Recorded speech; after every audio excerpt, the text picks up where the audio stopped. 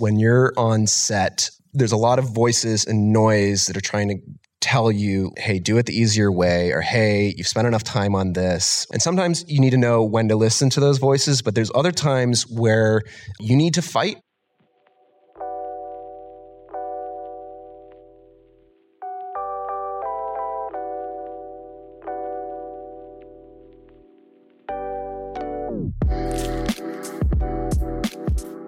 Hello, and welcome back to The Director's Cut, brought to you by the Directors Guild of America. In today's episode, a psychiatrist takes an unexpected journey into the surreal in director Parker Finn's horror film, Smile. The film follows Dr. Rose Cotter, who, after witnessing the bizarre suicide of a patient, goes through increasingly disturbing and daunting experiences, leading her to believe what she is experiencing is supernatural. Smile is Finn's feature directorial debut. Following a recent screening of the film at the DGA Theater in Los Angeles, Finn shares insight into the making of Smile with fellow director Zach Cregger. Listen on for their spoiler-filled conversation.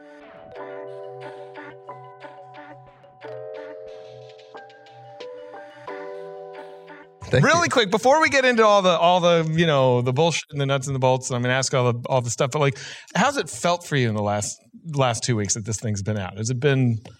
How's your mental state? Well, I don't know how my mental state is normally, but no, it's been surreal. I mean, it's been like a dream come true. I just, never in my wildest expectations did I anticipate that like all of this would have happened. So it's been awesome. It's so awesome. And it's so cool for me to watch this because we have had sort of the similar experience. Your movie's blown mine out of the water financially. So that's, fucking bullshit. But no, that's fucking awesome. But like, we both made movies that were supposed to, and my dream of dreams was be on Shudder or something like that. And I know you made yours with tell me about it. What was the intention when you first got this thing greenlit? What was the plan? Yeah, so we were greenlit for Paramount Plus. That was the initial straight to plan. Streaming. Yeah, so the whole like kit and caboodle was aimed towards that. And we got back. I mean, we were budgeted, scheduled, all of that stuff for that.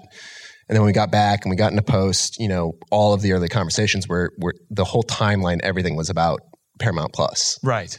And then what happened?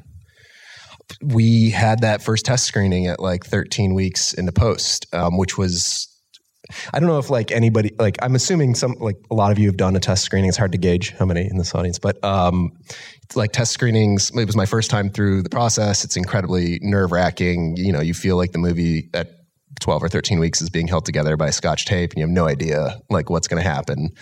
But we played it it was at the Burbank AMC at like a packed house, 270 people. And it was just this wild thing where the audience was like screaming at the screen during the test screening, like in a really good way. Like they seemed to be really interacting with the movie, and the movie seemed to cast some kind of spell on them.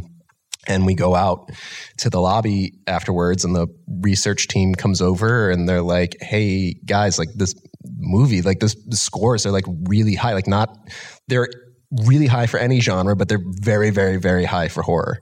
Because horror is like usually scores 10 points less than other genres. Like that's what they say. They're like add 10 to whatever you get. And that's how we think of it. And literally, they told me that ahead of time. The research people, they like warned me. They're like, and they also said, movies with an ending like yours drop like another 10 points. So add 20. Yeah. You have 119. So going into that first, they're like, don't worry when, when the audience hates it, that's okay. And I was like, oh, great. Fantastic. Can't wait for that. They really only care about those top two boxes, obviously. Like that's what really matters. But they have all the other stuff that they ask on the cards. We got on this like Zoom the next day, and they've the research team has like done a whole presentation based upon it. And we find out like last second, they're like, hey, Brian Robbins is going to jump on the Zoom, and Brian gets on, and I hadn't met him at that point, and he had the numbers in his hand. And for people who don't know, that is. He's the big head honcho over at Paramount. Okay. And he was like, these are really fantastic numbers. I want to put this same cut back into a theater immediately. And he wanted the, heads of marketing, distribution, and advertising to come watch it with an audience. So we retested the same cut a couple days later, which felt very much like tempting fate twice. I know. It's like you just had this like perfect dice roll. It's like, why do it again? Yeah. And so we went out to Santa Monica and did the same thing, and somehow score went up a couple of points after that. I mean, it was very close to the same score, but, we got a whole second round of data points. And then the next thing I know, I hear that like there's all these screenings of the movie happening on the lot, like the next week or so. And all of these meetings are happening. And, I had to spend the next couple of weeks like trying not to get my hopes up as like whispers started coming through that suddenly the studio was reconsidering how they might release the movie. And then, we got the phone call, and we went into, Mark Weinstock's office, who's the head of marketing. And, he was very excited to break the news to us that they decided they were going to go full theatrical release with it. Amazing. Yeah. That's awesome. That's great. Okay.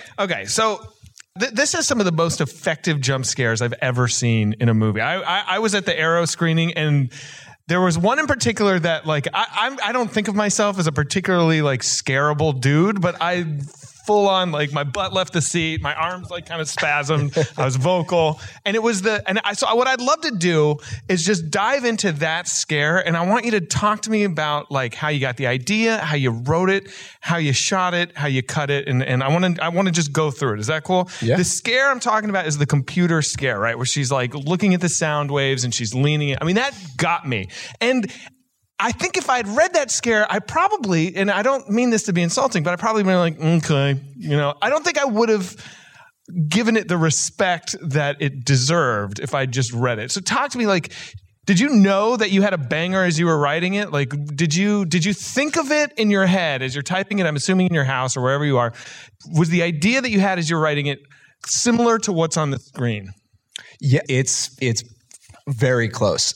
So when I was writing it, the idea, because it at that point in the film, it's like the first scare of that kind where it's like right there in your face, and I knew that like because that's a little bit of a turning point in the movie that you've been watching thus far.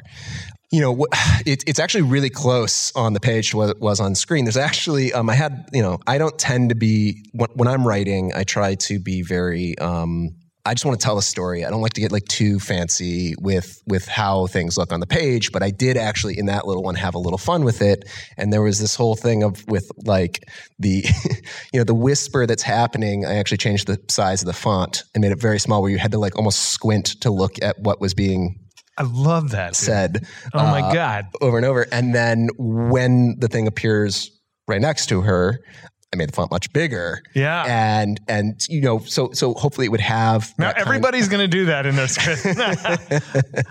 And so it felt like people like understood like what the idea like was behind that scene. But I do remember, so we shot, that was during our first week, because all the first stuff we shot was at Rose's house. That was like how we were scheduled.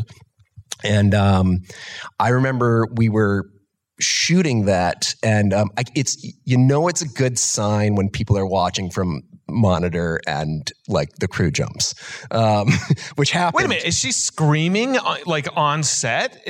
Oh yeah, because Sosi, who is amazing and put herself through just the most really intense things to this movie, told Dora, who is the one who is screaming, she was like, I want you to scream in my face. Oh God. Yeah. And, I think we had time for like 2 takes of that. And I remember on the very first take, because I'm so focused on monitor trying to get it right. And I just like, the moment that happened, I felt everyone around me jump. And I was like, oh wow, like that seemed to hit with a lot of impact. But when we got into the edit, my editor, Elliot Greenberg, and I, the real challenge was building the right amount of tension and like how I hate doing stuff with computer screens. No, but it's all in the edit, right? It's so in the edit. Wait, keep going. Well, so we kept experimenting with like, how much back and forth, how many times she was going to rewind, all that kind of stuff. I mean, it ended up being pretty close. But what's funny also is the recording, that recording is it's from what we shot, right? But we didn't shoot that yet. Like that we shot way later in the schedule. Interesting, yeah. So my first AD is off to the side, like reading the lines that are in the script, and which that ended up being close, but like what Rose is listening to ended up changing a little bit in the edit. And so it was about figuring out like how much back and forth to really draw people in. And then the other thing I didn't even mention is like we experimented with different versions of the whisper too. Like that like had a whole evolution of figuring out, because like early on, it was a lot more like clear, and then we kept being like, well, let's obscure it more and more, and like make it like you could miss it if you're not really paying attention. Because we wanted people to hopefully like in their seats be like, what, and like leaning forward. They did, and I did, because you know what I was thinking. A part of my brain when I'm watching that before the scare is I'm listening to them kind of like boost the volume on that little thing, and part of me is thinking like, don't do that fucking thing, Parker. That like, remember in the CIA scenes in the 90s, they'll be like enhance. And then suddenly the like screen blows up and there's like information on the digital image that's like, that wasn't there. We know that's not how computers work. Don't put a new thing in now. And I thought you were going to do that with the audio, but you didn't, which I was like, okay, he respects our intelligence. But I was like, I was so engaged by like the machinery of what they were doing or what she was doing in that moment that you really did have me right where you wanted me. I was not expecting what happened. And then I saw a clip online where she leans back and that woman's face is there. And I had like, I think it was my computer was muted or something like that.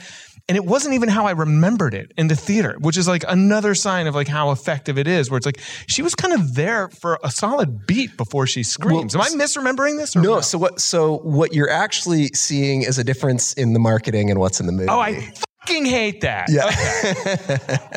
Okay. But if it gets butts in seats, I guess whatever. But yeah. I mean, listen, if it was up to me, there would be none of the scares would be in the marketing, but that's also why I'm not a professional marketer, because like I don't know what I'm talking about. It's a fine line. It's a fine line of like what to spoil to attract people versus what to protect for the experience. I understand that. Yeah. But anyways, that whole sequence, just to sort of like sum that up, it was just a game of like, can I make the audience think that I'm leading them down one path, and then just sort of like hit them with something totally different at the end of it. Okay, so do you know exactly where you're going to put the camera? I mean, do you like for that scare, like do you know like I'm going to be, locked in her POV on the screen, I'm going to be on a reverse on her face, and then I'm going to be on the side for the jump. And that's always kind of a roll of the dice when you're in a new angle for the jump scare, right? Because now people are locked into something new, and they're on guard all over again because the camera is in a new spot.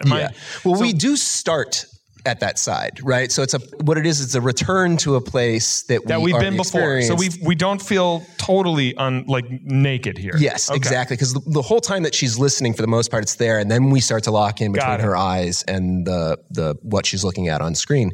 Yeah, I mean, overall, I sort of I obsess over shot listing. Like once the script is written, myself and my DP, we spend a ton of time shot listing, and even when I write a lot of shots into the script, because I just I'm not somebody who really is interested in like standard coverage, and I kind of love being able to create one bespoke shot leading into the next.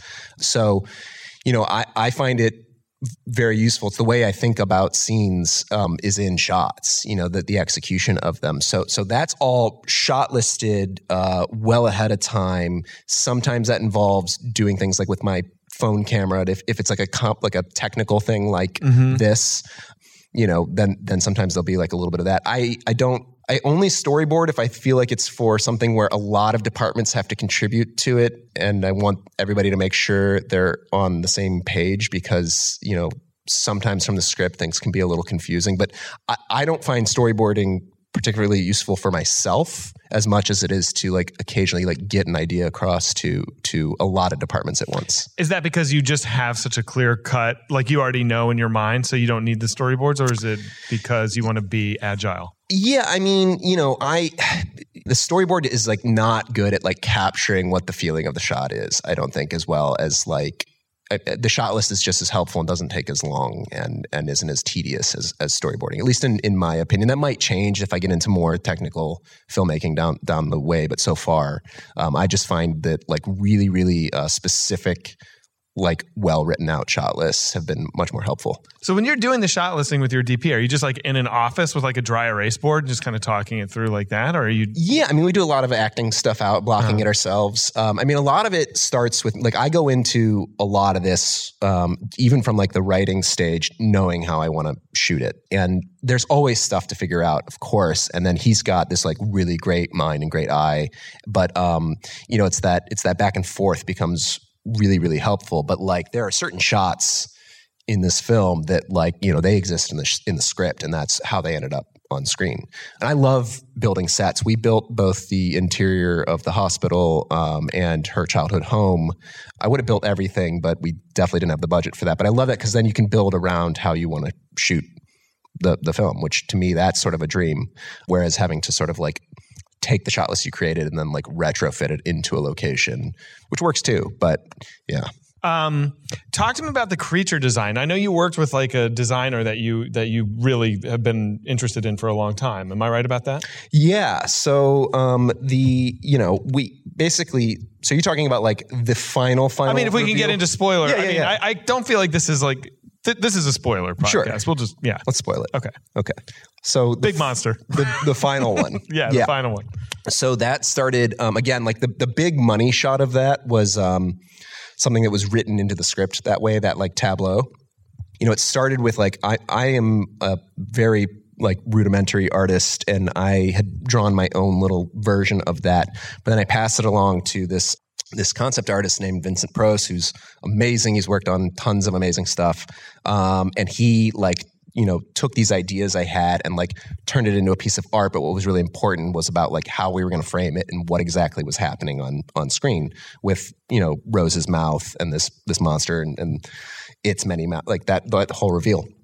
I knew from the beginning that I love practical effects. I wanted to do as much practical in the film as I possibly could. That was a kind of a big uphill battle, especially when everyone was looking at us as a streaming movie. They were like, Parker, you're out of your mind.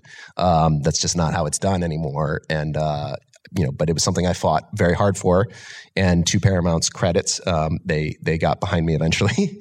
And so we were able to bring on Studio ADI and work with Tom Woodruff Jr. and Alec Gillis and their team.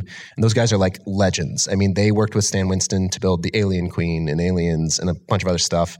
I think like when we first reached out to them, they were like, what is your budget? We told them and they were like, yeah, we're not a chance. And I was like, okay, just somebody get me on a Zoom with them. And I remember getting on with Tom, and we just spent like 2 hours geeking out about practical effects. And I was trying to explain to him about like how like so much of the stuff they had worked on had like shaped my childhood. And, we got off of that Zoom, and they went away and crunched some numbers and came back and they're like, yeah, we're going to make it work, which was like amazing. And it was so cool. They were like rock stars, to even have on set. But we shot that big monster like last because we needed all of that. Right, it was like that and the fire, which was also practical. We needed all that runway in order to get it prepped for that. So I didn't get to see. I mean, they were working in their shop in LA. We were shooting out in New Jersey. We were getting on calls and Zooms and trading emails back and forth. But I didn't get to see that thing in the flesh until like I think the day before we shot it. Oh my God. Yeah, which was wild. But, they took the concept art and the ideas and all that stuff, and like they're amazing artists in their own right. So they filtered it through their own eye of how they see monsters. And so the end result is this like amalgamation of, myself, this concept artist, and Tom and Alec and their team. God, it's amazing. They did amazing. It's a great one. Talk about the music. How'd you find your composer? I know the story, but Cristobal Tapia de Veer. He's been one of my favorite modern composers for years now. What had he done that you'd love? So I remember the first time I watched the British series Utopia, and I was like, oh my God, who did the music for this? I need to, worship at the altar of this person. And I, discovered him and discovered him for myself, and just tracked his career for years, listening to everything that he had been making. And so when it came time to, you get greenlit and they send you around to meet all the different departments of the studio. And I met with the music department, and I was like, listen, there's like a very small handful of composers who I want to go to, and I sort of have them in a list order that I want to go to them in. And Christo was right at the top of my list. And we sent him the script. And by the way, he had done part of Third Summer, which is on HBO, is a miniseries starring Jude Law. It's very cool if you guys haven't seen it. He did half of the music for that, which is awesome. I've been listening to a lot of that while I was writing the script. Anyways, sent him the script, and we get on a Zoom after the weekend because he read it over the weekend. And right away, it was clear that he had been looking for a project like this, and we were very much seeing eye to eye about what we wanted this soundscape to be. And he lives in this 2-story refurbished barn, an hour outside of Montreal, in the woods, like a madman. And he connects by satellite. So if there was a storm, there's he'd be like, I guess we'll connect again when the storm goes away. But, we just started talking, and at the time, he's like, hey, I'm about to turn in this project that I'm working on to HBO, and then I'm going to be free and clear. And that was The White Lotus. And so he finished that. The White Lotus came out. Everybody started talking about it. We had signed him on. Paramount suddenly was like, oh my God, we got the White Lotus guy. And I was like, yeah. And, but I had asked and I was like, can we please bring him on early? I want him on from, before we even start shooting. And they agreed to that. And so he started writing music just off of the script. And which was incredible. And he does everything by hand. So he'll modify or build instruments, record them all analog, and then bring it all into a computer and create the alchemy that he does. And so by time we got into production, he was sending me noises and sounds, and we'd tried a lot of references, but we talked a lot about sort of these big ideas that he filtered through. We talked about things like the idea of laughter and what would it sound like if the music was a character, and sometimes could it be the evil in the film, sometimes is it representing Rose, but how is it blending those two things? And he filtered all these really difficult ideas and created this amazing thing. And by time we got to the assembly, we had 50% of the music was his. I mean, I'm so envious of that process, and that's what I want to do. In the future, because you never have to deal with temp love, and that I did temp for my first cut, and I got married to it in my mind, and then it's this painful process of divorcing yourself from the temp that has worked and that you can't now think of the scene any other way, but to start at the beginning with somebody who's giving you the music that is yours, and you can just dude, what a gift. That is awesome. And he's so singular in what he does, which was really important to me because I wanted the music to feel like its own character in the film, and I wanted to avoid anything that felt obvious horror tropes when it comes to score, and I didn't I wanted it to I lean into this whole weird off-kilter nightmare that I was hoping the whole film might feel like. Yeah. It was an excellent score. It was truly fantastic. Thank you. Yeah. Okay. Sosie, how did you find your Rose? I mean, was this, what did you seen her in that you were like, this is it?